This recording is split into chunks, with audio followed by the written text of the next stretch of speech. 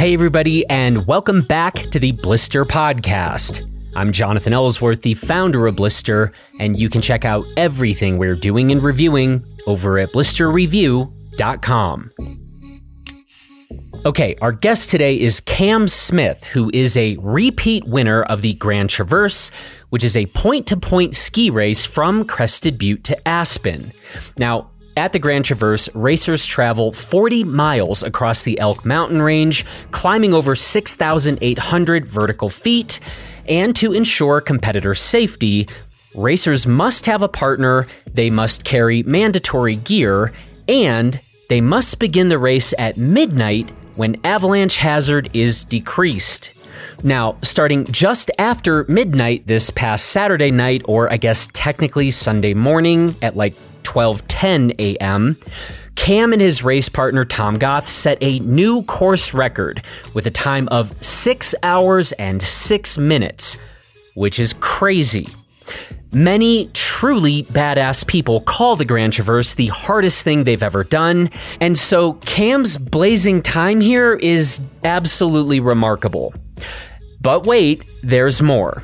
Cam is also a repeat winner of the Triple Crown of the Grand Traverse, which is awarded to the person that has the lowest combined time across the Grand Traverse ski race, the Grand Traverse bike race, and the Grand Traverse run. So, in this conversation, I asked Cam to fill us in on his record-setting night, and we also talk about skiing versus skimo. We talk about Cam's World Cup skimo goals and how he specifically trains for skiing and for mountain running and mountain biking. And if you'd like to learn more about Cam's backstory, I talked with Cam about a year and a half ago over on our Off the Couch podcast about that background of his and more. So I'd encourage you to check that out. It's episode number 21 of Off the Couch, and we'll include links to the show notes in this episode. And so let's go ahead and get to my conversation with Cam Smith, which we had in Blister headquarters about 48 hours after his record-setting effort. Here we go.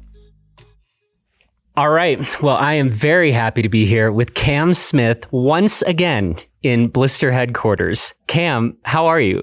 I'm great, Jonathan. I'm glad to see your smiling face again. Well, of course we had to have you back because you just did again that thing you do, which is just win the Grand Traverse. Apparently this is what you were born to do. I don't know. Do you have any thoughts on this? I like this race a lot. This is kind of what got me into mountain sports in the first place, was like moving to the Gunnison Valley, and my sister was like, you're going to do this thing called the Grand Traverse with me. And I remember actually in 2014, I was still in high school as a senior, and I came out to Colorado from Illinois to watch my sister do the Grand Traverse.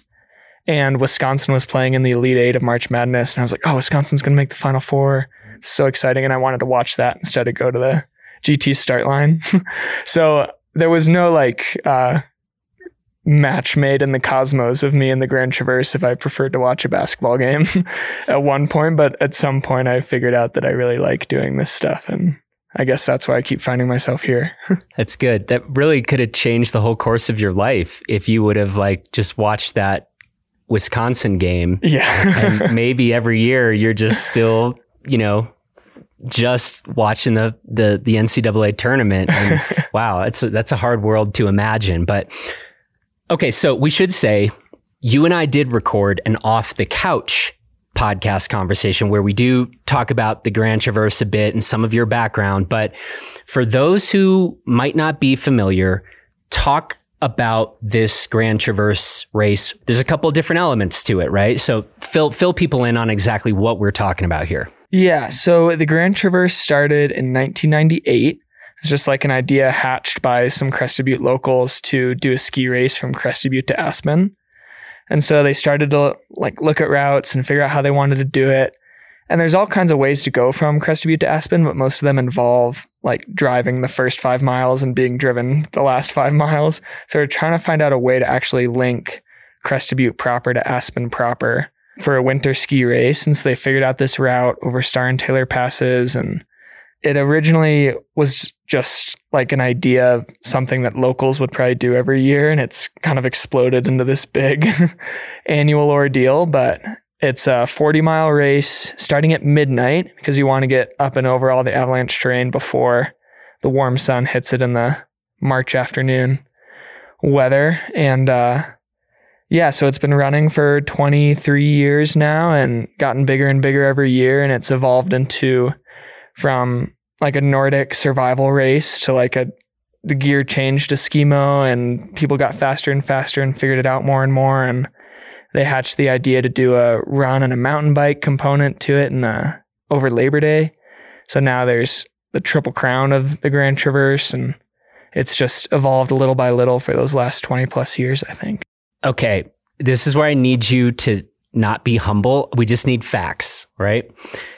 This Triple Crown thing, you know about the Triple Crown.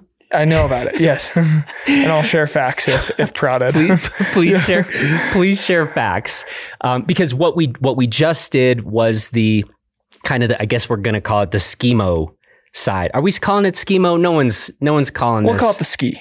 Let's say the Grand Traverse ski. Okay. Yeah. We don't like skimo.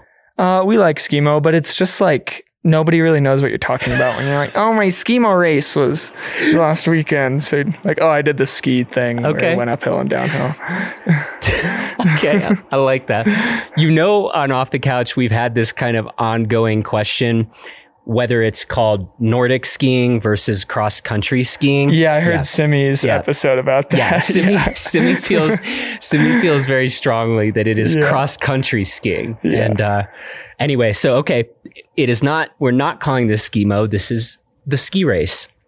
Well, so I'm going to be less black and white than Simi. Okay. And I'll say that it's situational. So if like you put me in like a skimo World Cup situation, then I'll throw around my skimo word. Yeah. But if I'm like, oh, like Cam, like this is my mom, like tell her about that thing that you do. Yeah. Like, oh, so we go skiing. Yeah. And I don't want to make it more complicated than it is. Gotcha. I'll be situational with it. Situational, very user friendly. Yes. Okay. Yeah. Shout out to Simi, by the way, who recently, wrapped up a pretty stellar career. And we need to get him back on the show too and ask how, I don't know, post-race life is finding him at this point. Yeah, well, let's see if we can get him to come do the Grand Traverse and then do an episode after that. That'd be a good double reason to have him on.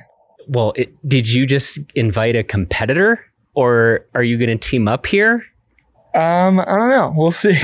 I've heard rumblings of like, Simi's going to do the GT this year, so we should see it one year. Let's do it. We should. Yeah. Simi, you've been called out. You got to stop avoiding us. So the Triple Crown. So there is the ski portion of this event. There is the bike and there is the run. And then a Triple Crown winner is declared. You have done this a few times, yeah? True. And true. Fact. Yeah. So tell us a little bit about that. One, how does like the scoring or stuff for that work on the triple? And then talk about your crowns. When did you when did you win the triple? When were you given these crowns? Well, let's see. So it's a combined time for all three. So there's no like weird placing or points or anything. It's like, okay, how long cumulatively did it take you to do the ski, the run, and the mountain bike?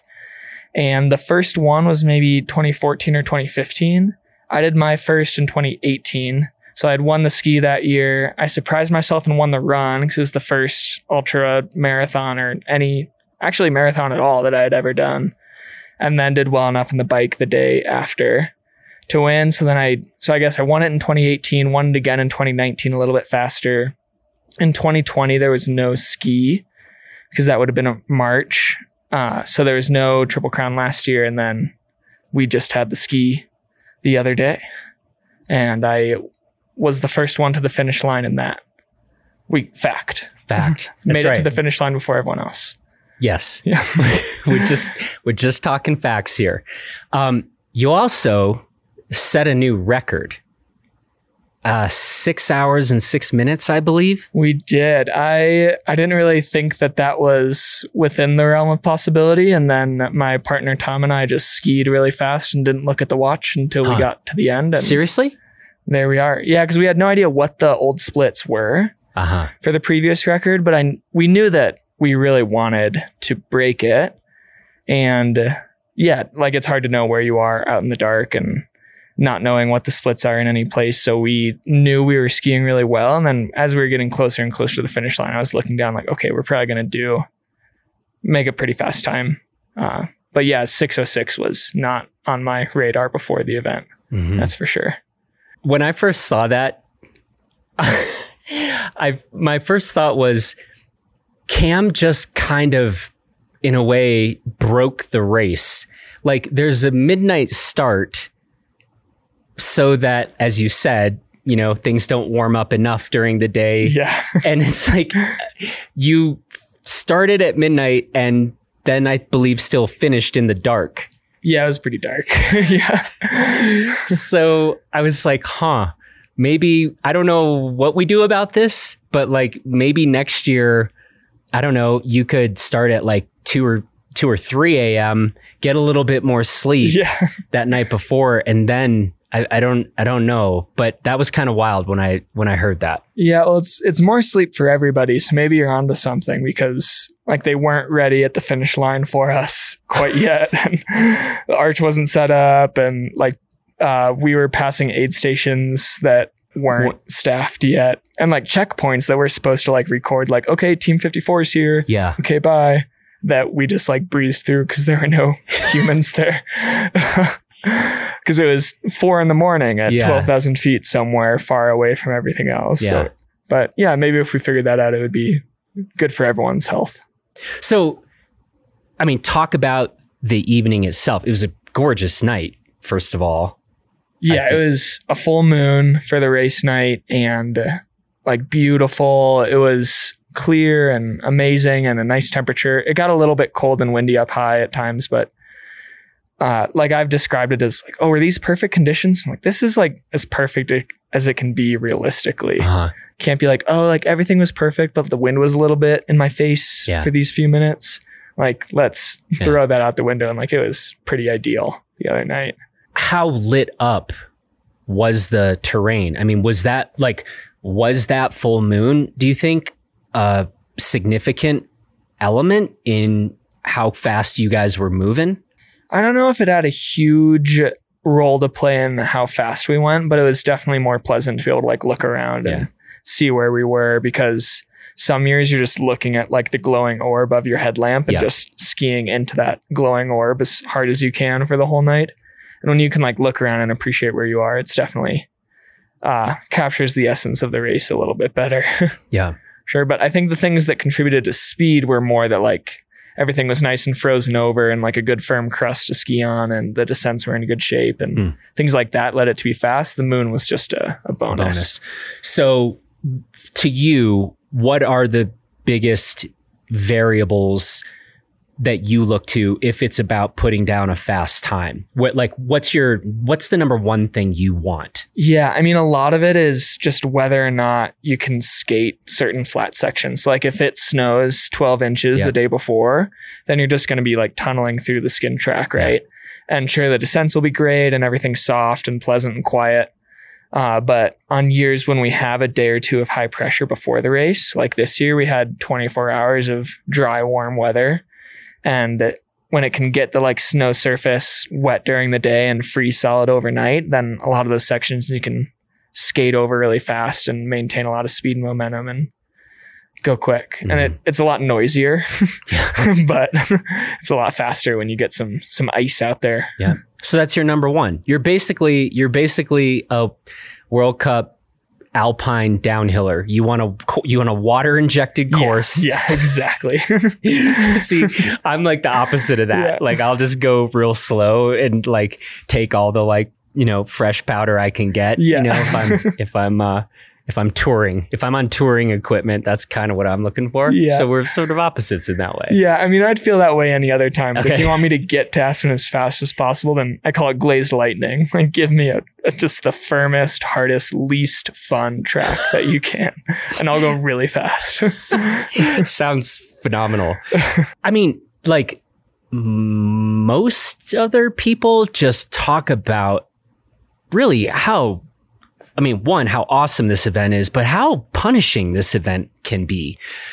Did you have tough moments this time around, or have you been doing this enough now? You are like, dude, I'm so kind of dialed, and saying that, you were fortunate enough not to hit other variables that were sort of beyond your control, I guess. But like, what was the suffering level like? Yeah, well, it's important to remember that the faster you go, the less endurance is required for anything. That rings true in all elements of life. So, I mean, just being out there for less time is a lot easier. Like, that's less time in my boots. That's less time for my fingers to be in the cold air. That's less time for like my water to freeze and my stomach to go wrong and whatever. So it is easier when you're like in that position. But I mean, of course, there's like little things that go wrong just when you're trying to get across this huge course from town to town.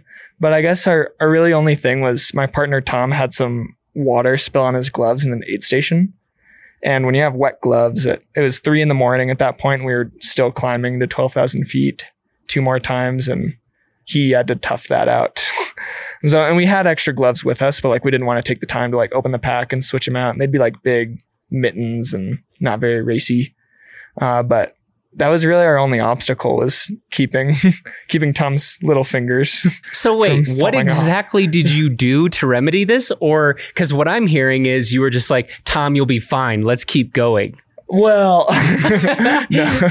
I mean, like he put his like mittens on over his gloves, or gloves on, mittens over his gloves. Gloves have fingers, mittens don't. That's right. So his mittens over his gloves, and put a puffy on because his puffy was easy to access, and that helped him work through it. But it was mostly just Tom's a freak and doesn't mind a little discomfort, and was willing to not take away those 3 minutes in the sake of comfort and keep pursuing the sake of fast instead. But yeah, we didn't have a lot of obstacles. Like, the course was in great shape. We were alone for most of it. We did make it to the start line a little bit late, and it was kind of like a self-selected start time, just with spreading people out this year. And we probably started 10 minutes after we intended to. So there was already 100 plus people on course. So we did some bobbing and weaving for the first couple miles of the race. That was unintentional. But that really didn't slow us down too much either. And there's volunteers out there in the middle of the night, keeping the course in good shape and giving us some human contact to keep us moving. And it was, not a lot of down moments. It was awesome. And the good news is they didn't start your time. Yeah, correct. Yeah. So you can actually roll up 10 minutes late, and there's not, the only penalty is you might have to try to dodge some folks and get in front of some folks. Okay. Yeah. But everyone thought we were like doing some secret trick of like wanting to like chase people down. And we were like, no, like that's not what it was. We were just late. Just late. All it is. Why were you late? What were you doing? I'm blaming the fact that we went into a nice warm building near the start and just got too comfortable, and we were talking and we were like, oh, like looks about time to head out. And it just took us longer to get over to the start than we warmth and comfort at midnight. You're like, I'm in a perfectly good warm building right now. Yeah. I guess that's part of you is like, part of my brain is telling me stay in this warm, safe place and don't go fly over mountain passes for 40 miles on ice. Yeah, and it's midnight. Yeah, I'm used to only sleeping at midnight. Yeah, personally, but of the 3 different legs, the ski, the bike, and the run, do you clearly rank these in terms of your own favorites? Not clearly, but if you pressed me, I love the ski because it's like just the traditional event, and it's what like gets the communities out, and like people put so much into the ski because there's just so many logistics and things to train for that it's the one that gets the most people excited, and it's the most unique because you're on snow and it's dark, and just to like ski from town to town is such a cool idea. And the run and the bike are great for different reasons. The run is cool because it's just hard, I guess, now that I'm thinking out loud. And you can see everything in the light, which is nice. And the bike's great because you get the, inherent pleasure of riding a mountain bike instead of running and skinning and skating all around. But I just love the ski. It has a special place in my heart for sure. Yeah. Where have you made the most improvements? And by improvements, do we mean only where have you gotten like the most fast? Or maybe it's a broader question than that. I don't know. But do you know what I mean? So I'm going to put this in the broadest possible way for you to answer. Like on the run side, the bike side, or the ski side, where have you actually like made the most gains in one form or the other? I guess it's been pretty level. Like when I think about it, of like my trajectory in these sports, it was kind of shockingly linear over the course of time. Of course, it wasn't that way on a small scale, but like I moved to Gunnison, Crested Butte, not really knowing how to do any of these things and sucked at all of them for a couple of years, and then started to figure out like, I can do these things okay, and I really like this. And I was riding a lot and running a lot and skiing a lot. And I kind of slowly realized that I was decent at these things, and then slowly realized I could be competitive, and then slowly realized I could be competitive at a high level, and then slowly realized like the extra little like 1% here, 1% there, things that I could figure out. But it's really all come at the same time of like skills improve, fitness improves, experience improves. And like there was never any moment of like, oh, like I got this now. Like it all happened so slowly but consistently that, yeah, I think that's the best way to think of it. It's interesting, I guess, if we think about kind of a similar like tri-sport event, like a triathlon, you'll have some people who are like, I'm horrible in the water, right? Like it's always my worst thing by far, but I'm pretty comfortable on a bike and pretty comfortable on the run, or like pick your two of the three things. I don't know, rank kind of these for me, the way you think about them. Yeah, I guess the ski goes number one, just because like I have so much specific experience for that event that like you can put really good athletes in any other sport into the ski and things go haywire just because there's so many things that can go wrong. And skiing's my favorite thing to do. And I think that it's just kind of progressed that way as a result. And it's a positive feedback loop, of course. And then the run, I feel like would be number two then, because that's the one that I've done the best in other than the ski, like won the run overall a couple times. And I guess the last three. Last three? Yeah. And then the bike, to be fair, the bike is always the day after the run. Yeah. And some people just bike. So maybe if the order was reversed, I'd feel like, oh, I love the bike, and the run, I always feel terrible. Right. And yeah, like the bike, I'm like 5th or 6th every year because I just ran to Aspen the day before, partially. This is very fair. Yeah. Since we're all about facts right now, and like, yeah, if you had to do that run and then the next day bike it, yeah, I would fight people that tried to make me do that. Yeah. So if you're still pulling a 5th or 6th on the bike, and I mean, how affected do you feel? Part of what we're doing in this conversation, I'm definitely trying to figure out how much of a normal moral human being you are, because like I couldn't get on a bike the next day. It's kind of funny because like I can't walk, but once I like get on the bike, I can spin. That's terrible sounding. And then just the worst part is when you have to hike your bike for some of the steep climbs, because I'm like pedaling, like this is good, but I'm tired, but like I still feel good and I'm having fun. Then I like hop off my bike to push up something, and I'm like, oh, like I can't move. But by the end of the day, the bike will blast the run soreness out of your legs, is my theory. And I don't know how it works, but I wake up in the morning of the bike and I can't walk. Then I ride home and then I'm exhausted, but like muscularly, everything's okay again somehow. I don't know what it is, but there's something to it. You should try Okay. it. Yeah.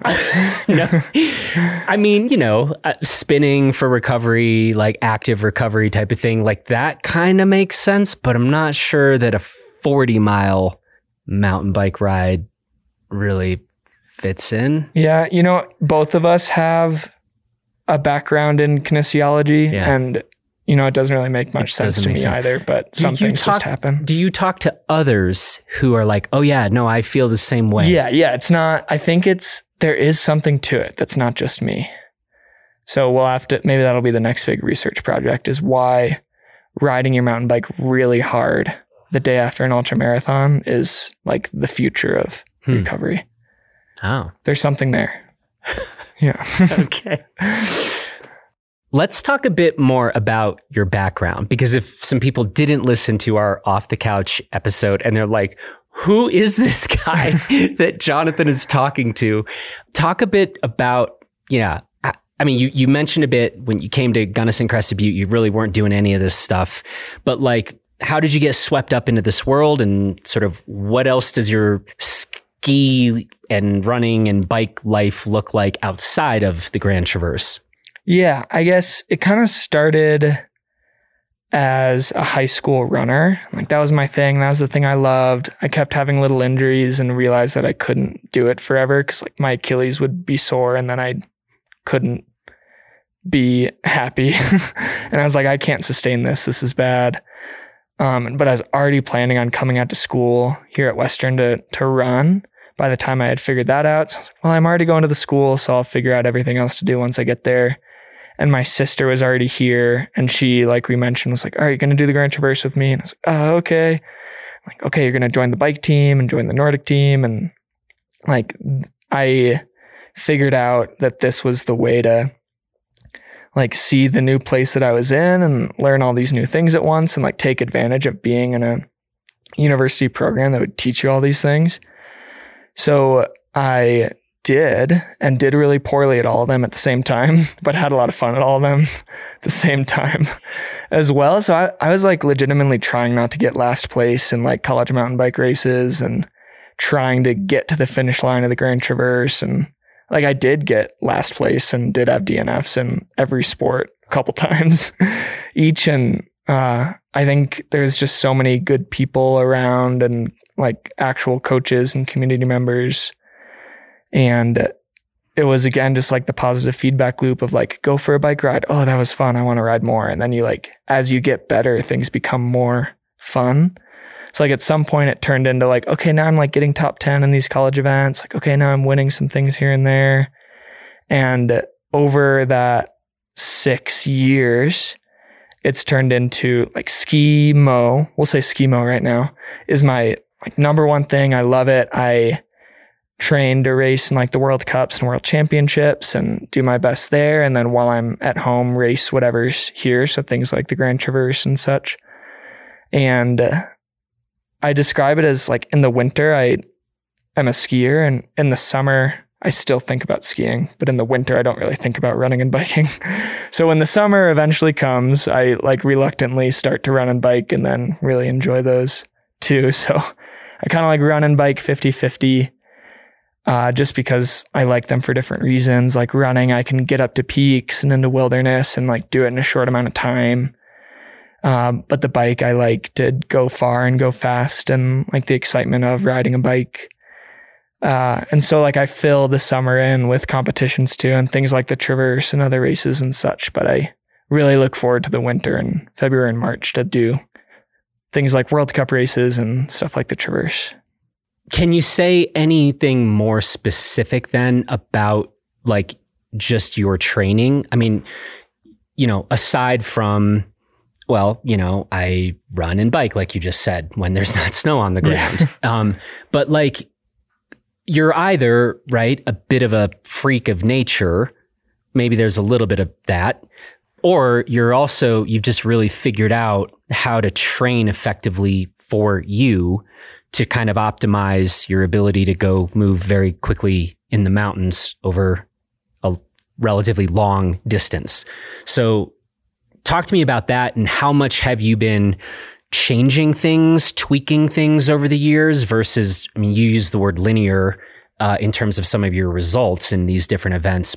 What's that looked like from a training point of view? Yeah. So, I mean, year round, it's probably about 20 hours of actual training a week, and being able to like mix up sports helps a lot too to sustain that. And I think that maybe where I do have a big natural advantage is my ability to like sustain that high level of training and recover and keep going. Cause like that could also ruin you of like training a certain amount too much. But anyway, like, yeah, a typical week in the winter would be like 40, 50, 60,000 feet of vertical gain on skis and riding some chairlifts too to get some downhill skills, and skate skiing a little bit, just like have ways to mix it up. And then like, of course you tweak things over time of like, oh, like it's race season, so I'm doing these more specific intervals, or like, oh, this is more of a base building time, I'm doing more volume in big days. I try to have like a 10 to 12 or 13,000 foot day every week. So like once a week, I just go try to crush a big vert day. And then you'll sprinkle in races all season long, and some might be short, some might be long, but that's kind of what the winter evolves into. And then in the summer, it's a lot of like uphill focused running. So like I would never go out and do like a flattish run ever. Like it's always to a peak or at least like on a super hilly route.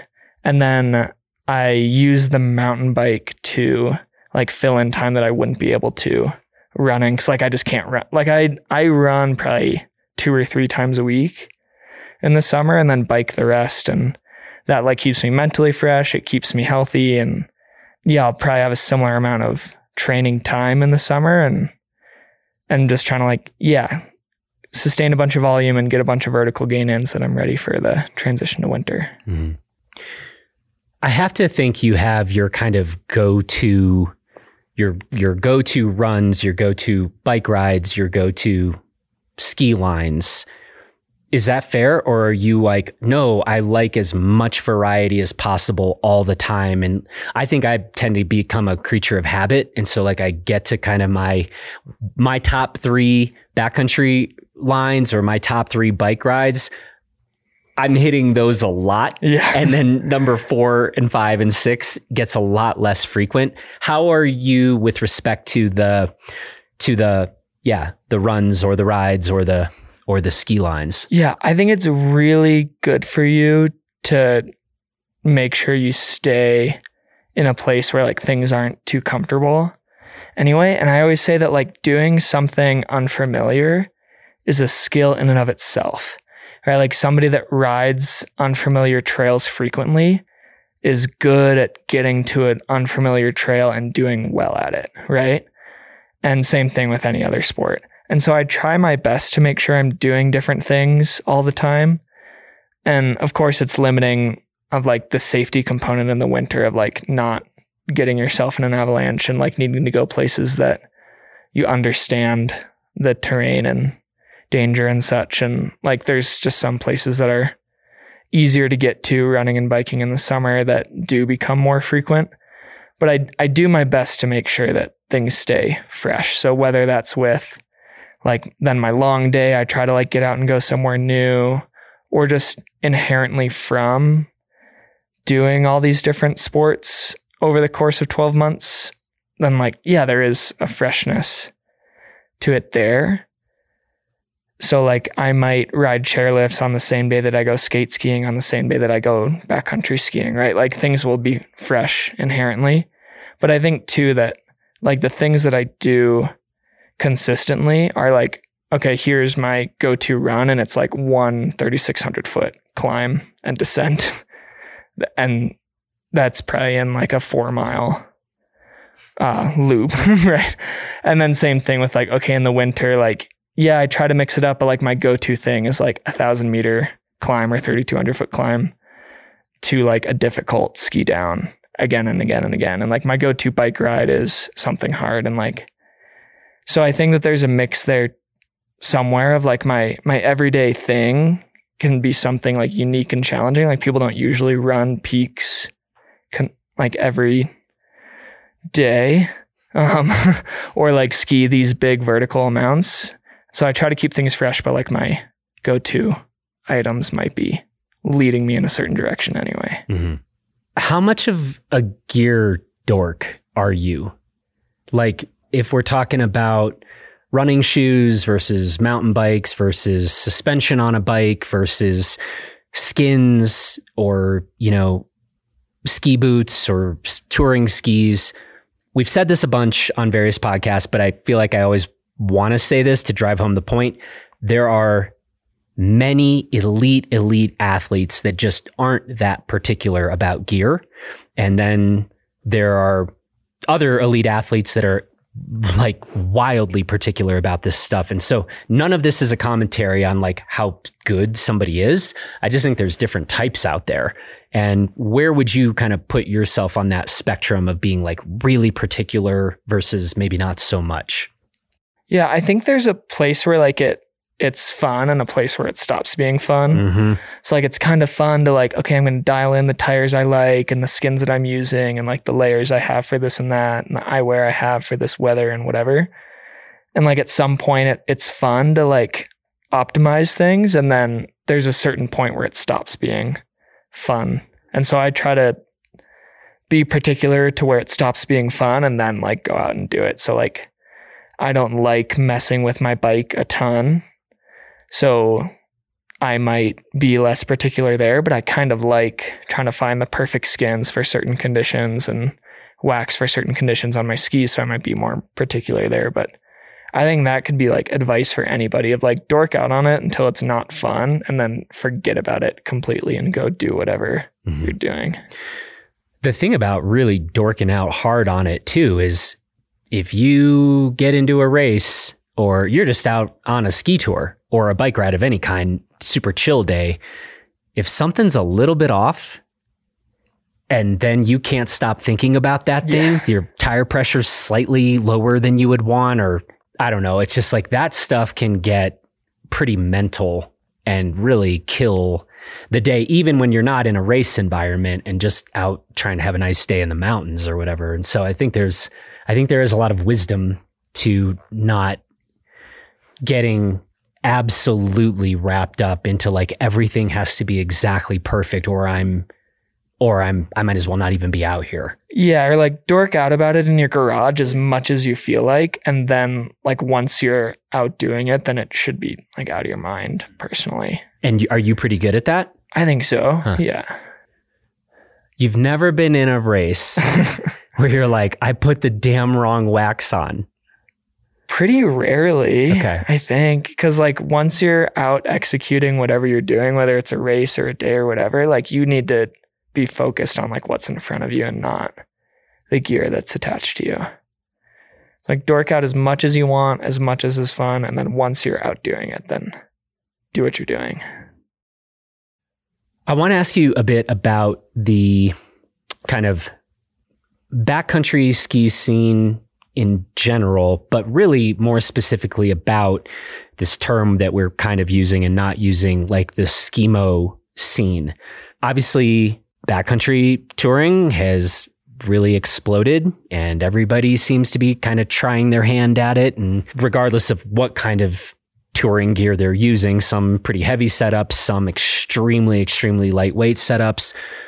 What are you kind of seeing though, or how are you assessing like this, if it's fair to call it like the backcountry phenomenon? Maybe you're not paying any attention, and then I guess more specifically, like, we don't tend to talk that much on Blister about kind of the skimo, the really lightweight. It's really about the uphill. What are you seeing out there? I mean, in a broad sense, people are realizing the things that do attract people to backcountry skiing and human-powered skiing, of like people are getting tired of standing in chairlift lines and people are getting tired of skiing the same places over and over again, and people are wanting their own space and quiet for all kinds of reasons these days. And that's maybe like a good blanket statement about like backcountry skiing and skimo as a whole. But I think even within that, people are trending lighter and lighter with a lot of things and realizing how capable super light gear can be on downhills. And I'm hearing less and less of like people going into the backcountry focused on like downhill performance too, because they're realizing that like the whole experience is important and you can ride light things pretty hard too. And like that's kind of the same thing with like runners or people that like have tried running and hate it. Like, oh, like running's the worst. I'm like, yeah, that's because you like go out and run for 3 miles as hard as you can every time you put on a pair of shoes. And like it can be like a nice, pleasant experience too.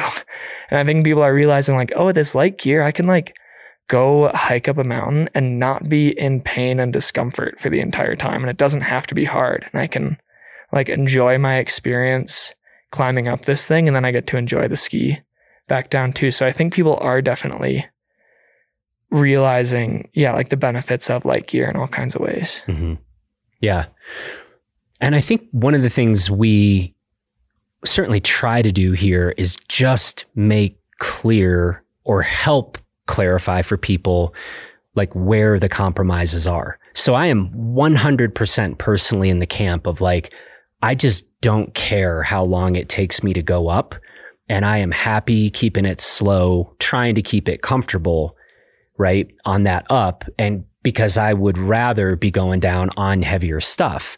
But for somebody who's sort of evaluating the up part of things and the down part of things a bit differently than me, it's like, well, there's never been a better time to be alive in terms of the gear options out there and the rest, you know, and I think that's rad.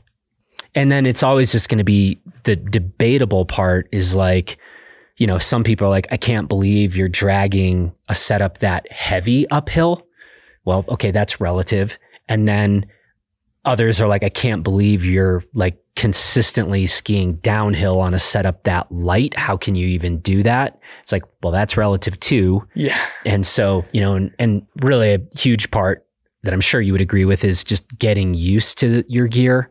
That's something that, because we are testing so many different setups all the time, we don't have the luxury to be like, well, here's the really lightweight stuff, but we're so accustomed to it, you know, that we know it's going to respond exactly like this if you're encountering this type of snow condition or the rest. But yeah. Yeah, I think like it's great for people to just find whatever's working for them. Like if you're in that camp of like, I'm going to take as long as I want to get up this thing and I want to, like, I'm doing it for this experience of skiing back down, then awesome. And if you're doing it because like, I want to get this awesome workout in and ski this much vertical or miles or whatever it is, and that's great. But I think that people can just figure out whatever is working for them. I just think that there's a lot of people out there that haven't tried light gear. They're like, oh, I don't really get like the attraction of like these light things and skiing, this lighter setup. And I think there's an element of just not knowing how easy it can be to get up these climbs. Yeah. So you're giving all the credit to the gear. I'm giving all the credit to the gear. See, this is good. Yeah. Perfect. We should swap setups sometimes. And then maybe I'll be like, wow, I remember when I was impressed with Cam. Talk to me a little bit about the Skimo race side of things. How are we doing as a community, as a culture, as, you know, what kind of interest? Is it burgeoning on that front? Is it kind of hanging steady? What are you seeing on that front? The race side in particular. Yeah, I know that people are buying more and more of the light gear and that more and more events are popping up. But it's hard to describe. Like, I don't get to a race and see 5 times more people than I did a couple of years ago. So I wonder if there's a lot of people just out there that are getting into the sport for fitness and getting into the sport for, just being able to like move lightly and easily wherever they're going. And yeah, there's definitely an upward trend, but I don't know if I can see it very clearly. Mm-hmm. Do you have any thoughts about like, well, boy, I sure think this might be a way where we could grow interest in the race side of the sport? What do you got? I mean, I would love for people to realize that like racing doesn't have to be spandex and the lightest gear and like heart rate monitors and like the super intense part of the whole scene. Like you can do races just to like challenge yourself, and you can do races just to experience these courses and these communities. Like I think people are intimidated by like the word racing or intimidated by putting bib numbers on. And there's a lot of people out there that have a ton of fun just like going and doing races and chasing their own goals while doing it. Like you don't have to be fast, and you don't have to be trying to win things. Like, yeah, racing is just fun. Like going out and competing with friends and doing these things is fun by itself. This is a fantastic point you make. And thinking about it, it's like the ultra running community has maybe done a better job of driving that home. Yeah. There's a ton of people who are just out, like when we think about that space, it is a little more synonymous with like, hey man, it's just a celebration and I'm out here and who cares about results? That is not the way I think, hearing you talk right now. Like that's not the way I think about like skimo stuff. And it's like, well, why? What's the difference? Yeah. I mean, I wonder if part of it is like, there's races that are long enough that finishing them by itself is an accomplishment, but maybe for a shorter race, like you don't get a ton of satisfaction out of just getting to the finish line of it. Which are we talking about right now? Are you talking about a skimo race? For really either, right? Okay. Like if, I don't think that a lot of people are signing up for like recreational races that last less than an hour or two, right? Where like, oh, I can sign up for this race that is this 100-miler and like getting to the finish line is this massive accomplishment. Where like, I'm not sure that people feel that way about a skimo race that lasts an hour and a half, because then to like have your like objective accomplishment, you kind of have to do it fast, right? Like doing 100 miles, you can do it as slow as you want. It's like, oh, sweet, I finished the race. But with like a shorter event, like going out and doing it slowly might not have the same like objective, like accomplishment to it. What about starting a race at midnight? Yeah. I think the Traverse is probably more like the 100-mile run world. Okay. Yeah. Huh. But I think that the sport could definitely benefit from people doing all kinds of events and appreciating it just for the like experience of racing and not trying to make an accomplishment out of everything they're doing. What else is on your radar with respect to racing, with respect to other goals? What are you seeing? What are you looking at? I mean, what motivates me a lot is the things that I haven't feel like I've figured it out yet in. So like most of the races around the US, like I've won already or like had course records already. But when we go to Europe and do World Cups, we still get crushed. It's like, oh, like I was top 20. This was the best. And like I've gone over there and like been 40th-ish and then 30 something and then 20 something. And now I'm kind of in that like top 20 world. And so I just feel like there's so much like growth to be had there that's what really motivates and inspires me.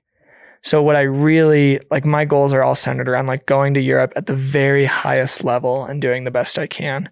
Then translating that to running races too, or biking races where like I've won all kinds of local things, and the Traverse sure like brings a lot of competition from all over, but it still is like our home event. So I want to go do things that like I know that finishing in like the top 5 or top 10 is a huge accomplishment. So I'm like in any year, like my main focus is doing as well as I can in those World Cups, and I'm just seeking out like more and more competitive things to stay excited. And we should probably say, because I don't think we have yet in this conversation, you're 25. Yeah. I mean, correct me if I'm wrong, but this is the young side of things. Yeah, for sure. And there's some really good like people in their early and mid 20s over in Europe, but that's where the sport's a lot more developed. And there's not many people 25 and younger winning these things outright. So yeah, hopefully I do have some good years ahead of me. That's pretty cool. And what does the race scene look like? I mean, COVID has kind of done a number on, I don't know, pretty much everything, but are we now done with any racing? Are we looking forward to next year and seeing hopefully hopefully with all the fingers crossed that we can sort of get back to a normal schedule of things. What's that landscape like right now? Yeah, I mean, like this year was a big change because it didn't involve any European travel. And I was like, okay, like find races close to home and challenge yourself as best you can in those ways. So I essentially did all the like classic races close to me and just tried to do as well as I could in all those, which went great. Like I had the course record at the Gothic Mountain Tour, course record at Power 4 with my partner there, and then course record again at GT. So like I kind of did that, but it completely glossed over and missed like European racing schedule.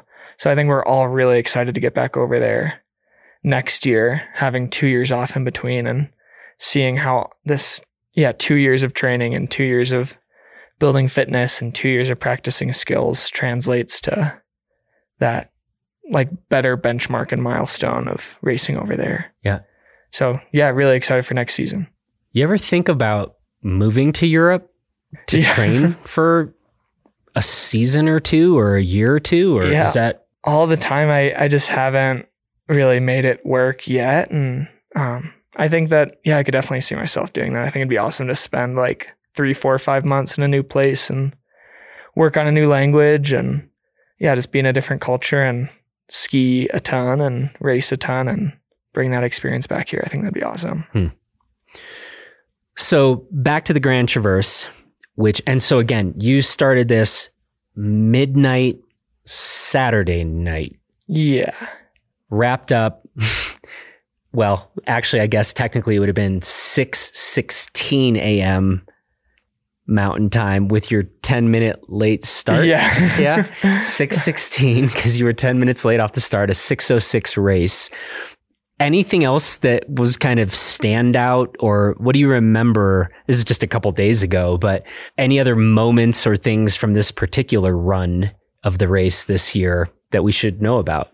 Yeah, I mean, I still feel sleep deprived because it's Tuesday, so maybe I'll say something really funny, hopefully, if we get lucky. But it was just, like, I think it stands out how great the conditions were, and, like, people all missed last year, so nobody's done this in the last 2 years. And so I think it was really cool and exciting for everybody to, like, have missed last year and come back to such a treat of a course. And like, there were a lot of people that want to do their first one last year that rolled it over to this time, and a lot of people that just, missed out on experiences a year ago. And I think it's really exciting that now we're coming back to the place of like, okay, like we're doing some of the things that we feel deprived of from the last year. And I think that was a big element to it, and that made people really excited at the finish. Yeah. And I think too, racing with Tom was awesome. And it was like, he didn't know he was racing until Thursday. I think so. My original partner, John Gaston, who's a freak at all of this and has won everything many times, and he had the previous record himself, had an old injury come up and couldn't race. And so we were frantically texting people, and Tom committed to come over from Utah on Thursday for the Saturday night start. And just like his willingness to like jump in last minute and go do a race so hard in the middle of the night was super impressive. And it was awesome to just share the experience with him. That's awesome. Shout out to Tom. Yeah, that was pretty impressive. Yeah.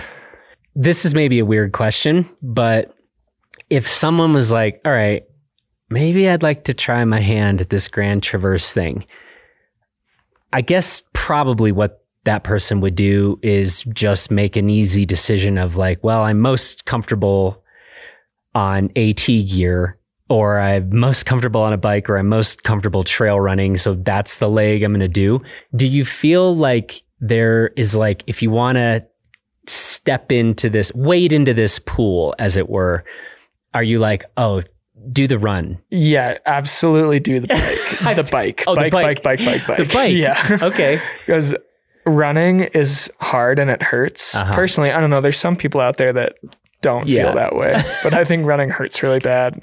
And skiing, you have to like prevent yourself from getting hypothermia and your water freezing and getting lost in a ground blizzard, and your skin's getting iced up and all these other things that can go wrong.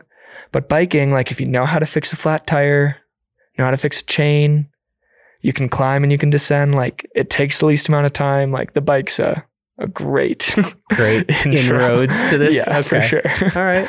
Yeah. Okay. And it's nice to learn the course in the daytime to like do the run or the bike. Like, oh, here's where I am. And then when you get to the ski, it's more comfortable. Right. When you're in pitch black on most years when there's not a full moon, I guess. Yeah, totally. Huh. Another cool thing about the race this year is you had a charity component tied to this. Tell me a bit about this. Yeah, so Living Journeys is a local cancer support organization. So they don't do any like medical treatment or anything like that, but they're a nonprofit to support people in their cancer journey. So that might look like getting them a couple free meals a week or already prepared meals a week.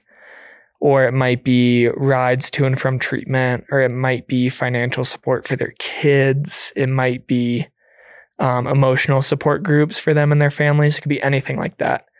And they kind of came up with the idea to do an athlete core, it's kind of a fundraising platform.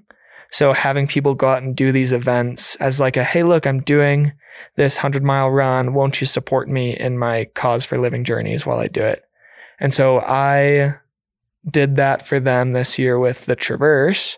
And we threw out a number of $15,000 6 weeks ago.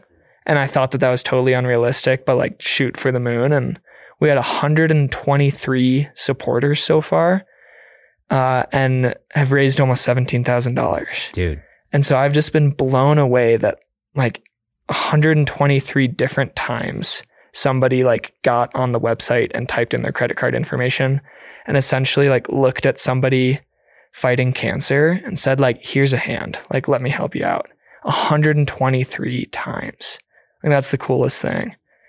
And so like that made the whole race a totally different experience this year of like, I want to train to do my best because it'll get people excited about Living Journeys. I want to prepare all my gear and get lots of sleep and like get prepped for the race as best as I can for Living Journeys. And it was just such a cool experience to see 123 people rally behind this cause. That was amazing. It's such a beloved organization around here. They do great work, and that's really cool. I hadn't heard the results. Yeah. And my understanding is you're still accepting donations, or tell me what you're doing here. Yeah. I mean, we'll leave the link up for another couple days just because there's some like post-race excitement for sure. So if anyone listening to this is interested, you can go to livingjourneys.org/CAM, CAM. And check out the website there. And I'd love it if people could help do a like post-race push because there's really no, like their Living Journeys is asked for a lot more than they're able to give anyway. So they have to turn down clients' requests for things all the time. And there's certainly no waste of money with this fundraiser. Yep. Super cool, man. It's great to have you back. It's just always fun to catch up. I don't think you know this because I think this happened after we had recorded our off the couch conversation, but one of my go-to rides, sort of in the summer and fall after a work day is like sneaking out while there's still enough daylight or whatever. If I'm really a little bit pressed for time, like often just pedal up, do like a west side to Happy Hour to Upper Loop down into town. Perfect. Yeah. And there was a given day where I emerged out of the sort of rock garden treat-in section of Upper Loop where we open up into meadows. And it just was like a gorgeous night like we often get. And so I kind of pumped the brakes and was just kind of like taking it all in. And you like, I heard somebody coming up. No. And I don't like where this is going. No, and I heard somebody coming up and I got this very polite like, hey man, and like, excuse me, or something like that. And I was just like, oh, and you were just like bombing by. Yeah. And I was like, well, wait a minute. That's not fair. I was like taking in. Yeah. Totally. But it was kind of fun. And I was like, oh, well, there goes Cam, training ride. Yeah. And you weren't going slow. So, I mean, fun is fast for me. I'm glad I was polite while I did it. You're very polite. Like I have never really heard any stories of like, oh yeah, this like jerk Cam. Yeah. But every time someone starts a story like that, I'm like, oh my God, this is going to be the one. What did I do? Yeah. So, no, but anyway, it was just kind of fun because have these conversations, you're doing these really cool things. You've talked about really well, like the way you train and how you're approaching it all. And I was just out on my like typical after work ride type of thing. And it's like, wait a second, I could have held him off, I swear. Yeah, if I would have known, I would definitely not have like stopped to take in the lovely sunset. But anyway, it's fun though that kind of thing happens around here. And we've got a number of those folks in this valley, as you know, that you're out on your normal ski tour or whatever, and it's like, oh, there goes Dave Weens or Stevie Kramer or any number of folks that are my joke is always like, you don't know whether or not you're the best athlete in that aisle of the grocery store. It's like when you're walking through the grocery store, like the person grabbing their like box of crackers in front of you could like destroy you in whatever they like to do. So that's always my joke. Except like, it's true. Yeah. Totally. Yeah. The way it goes for me is I'm certain I'm not the best athlete in this aisle right now. The likelihood is very, very low. It's the thing I love about this place is there's a lot of unbelievably humble badasses. Mm-hmm. And there's some other communities that kind of you'll find a similar thing too, but man, this sure is one of them. So I'm honored to be passed by any of the number that we have here, including you. But maybe next time I'll yell and see if I can get you to actually stop. Good. Yeah, sounds good. Dude, on that note, I'm actually going to let you go get on the mountain. We'll be doing this again. And it's always fun to like catch up and connect and see how you're thinking about things. And I'm super hopeful and looking forward to you ramping things up on the World Cup stage. I'm going to stay tuned on that front for sure. Yeah, thanks. I'll stay motivated to stay relevant enough to come back. Yeah, you're like, oh, if I do well enough, then Jonathan will invite me back. You're welcome anytime. But these honestly just kind of end up providing good excuses to like check back in, you know? Totally. And dude, we didn't even talk about, the stuff you're doing with the Adaptive Center, and you're doing a bunch of other really cool stuff beyond even the things we've talked about here. And so appreciate everything you're up to. I appreciate you having me. It's always fun. Yeah, man. Chatting with you. Well, go get on the mountain and we'll talk again soon. You got it. Well, that's it for this edition of the Blister Podcast. And if you are enjoying these conversations, we'd encourage you to subscribe to the Blister Podcast, leave us a nice little rating or review in Apple Podcasts, and tell your friends about the show. I also want to say thanks to Cam for the conversation, thanks to Taylor Ahern for producing this episode, and thanks to you for listening. From all of us here in Gunnison and Crested Butte, please take good care of yourself and everybody else, and we will talk to you again real soon.